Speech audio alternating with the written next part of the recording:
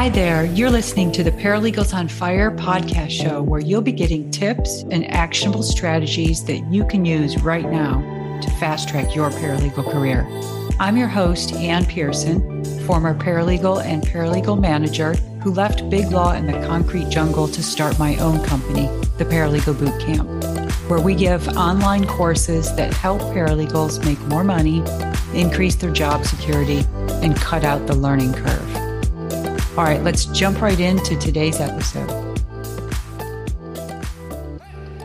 Have you ever been inside a prison? I have. And let me tell you, they are just as scary and intimidating as they look in the movies. No, I wasn't an inmate. I was working on a pro bono case. If you haven't done any pro bono work as a paralegal, you could really be missing out. Now I'm going back to the days when I was a litigation paralegal. I'd just come off of a big antitrust case that had lasted for many years. And in that case, we were working on huge volumes of documents. Every few weeks, we'd be producing or receiving 5,000, 10,000 boxes. Anyway, the case is over, and the partner in charge of that case was also the partner in charge of the firm's entire litigation department. He calls me in his office and says, "There's a partner in the DC office who's requested help from a paralegal with experience working in very large, document-intensive cases."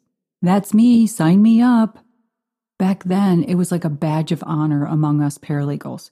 Hey, how many boxes were in that production? 450? Wow. Mine last week was 1,500 boxes. Someone else says, "I've got one starting next week with 4,000 boxes.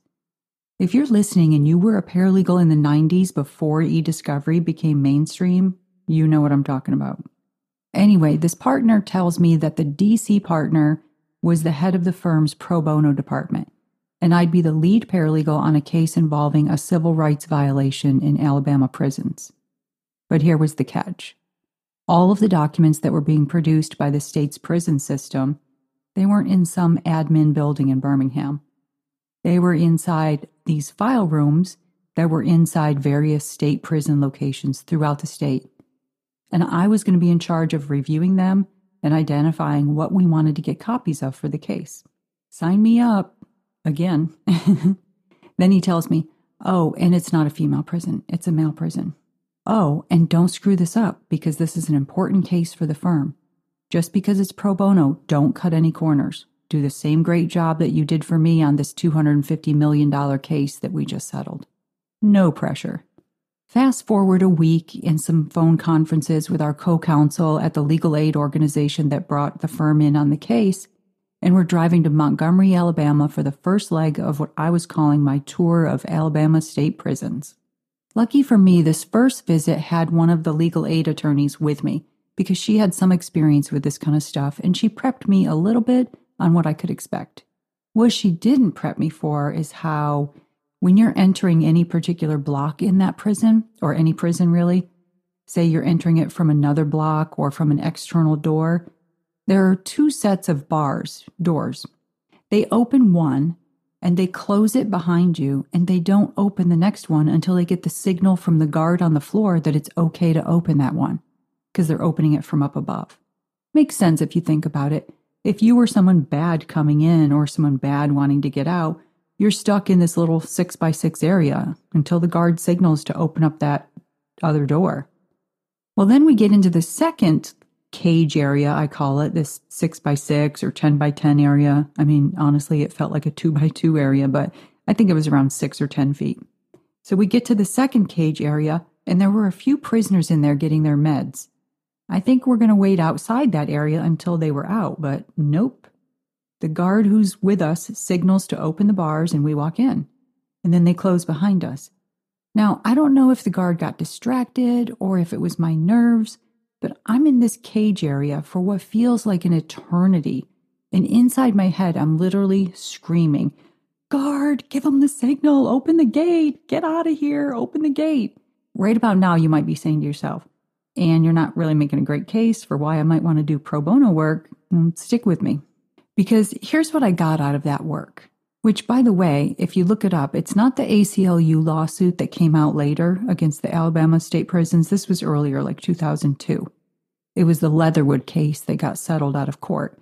And then I think because things didn't change much, like the settlement was supposed to change things, but it didn't, I guess. That's what brought about the ACLU case and later a Department of Justice investigation.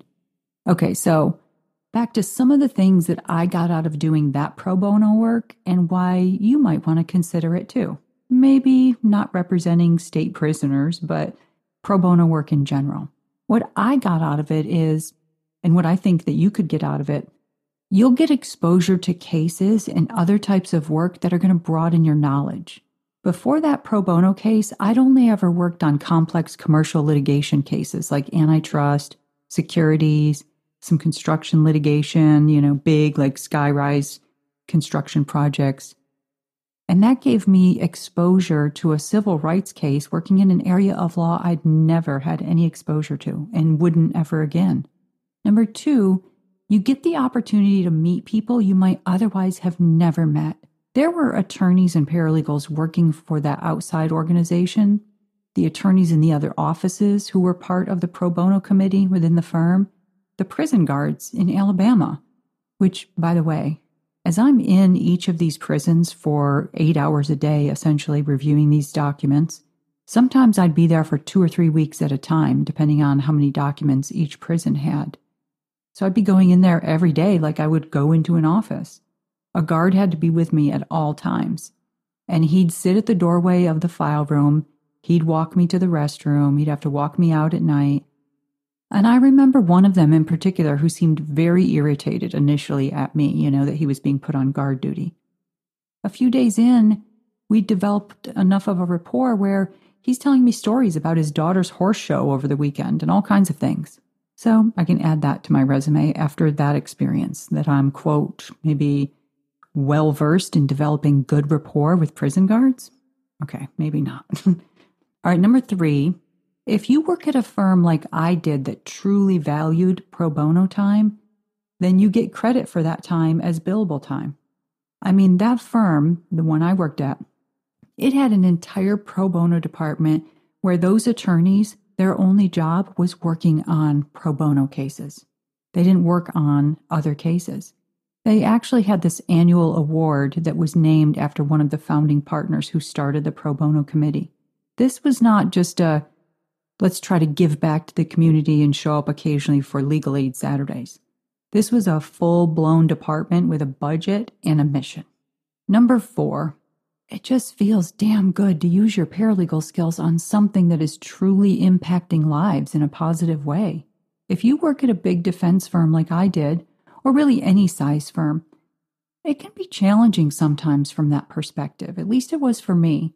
Not all the time, but there were definitely some times when I would say to myself, I wish I could get the fulfillment like a teacher gets or a nurse gets when they get out of doing their work.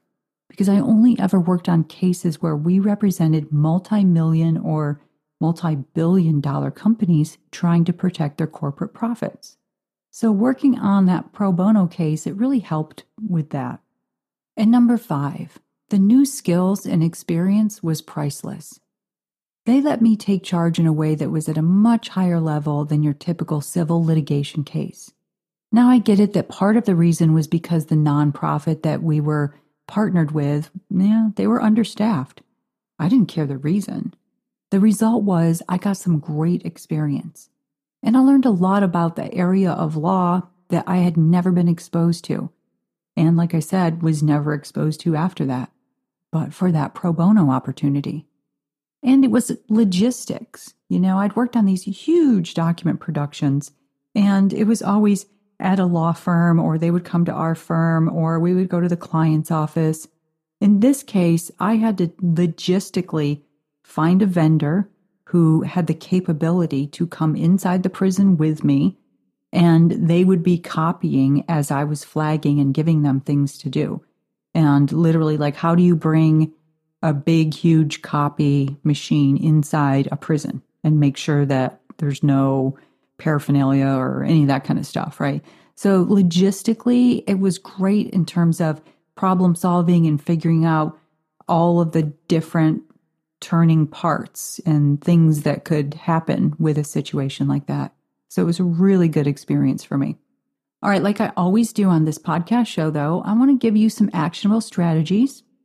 Well, I guess they're only actionable to you if I've convinced you that pro bono opportunities are good for a paralegal's career. Hopefully, I did.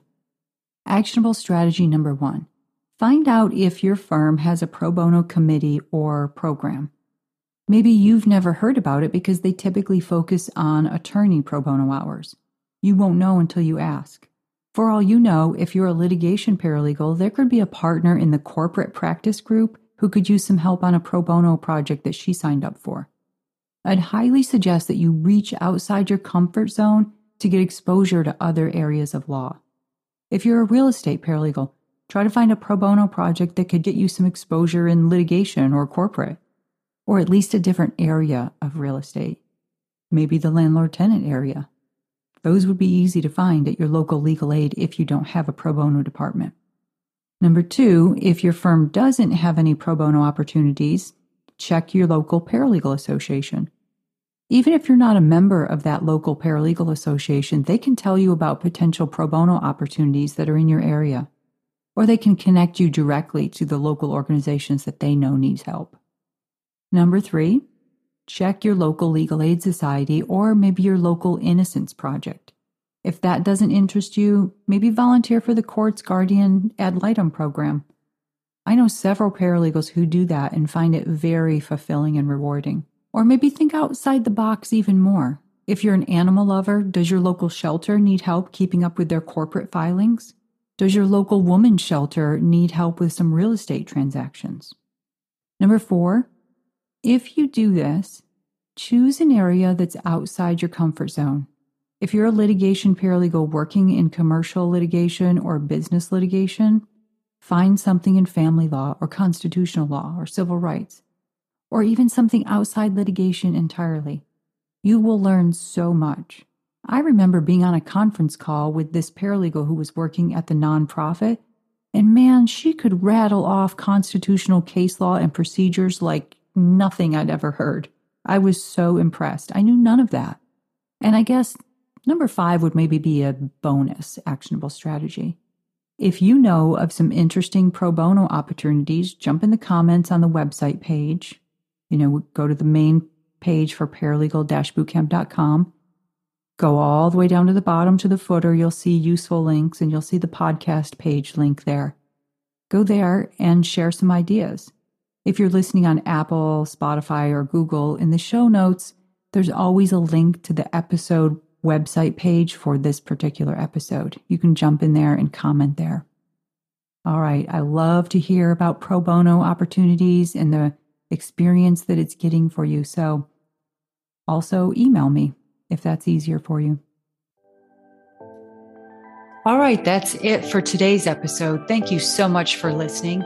If you enjoyed today's show, hit the subscribe button in whatever platform you're listening. And please take a quick minute and leave a review of the podcast and share this episode with just one colleague or friend who you think would benefit from what we discussed today. Share the knowledge and the entire paralegal profession elevates. See you next week. Bye for now.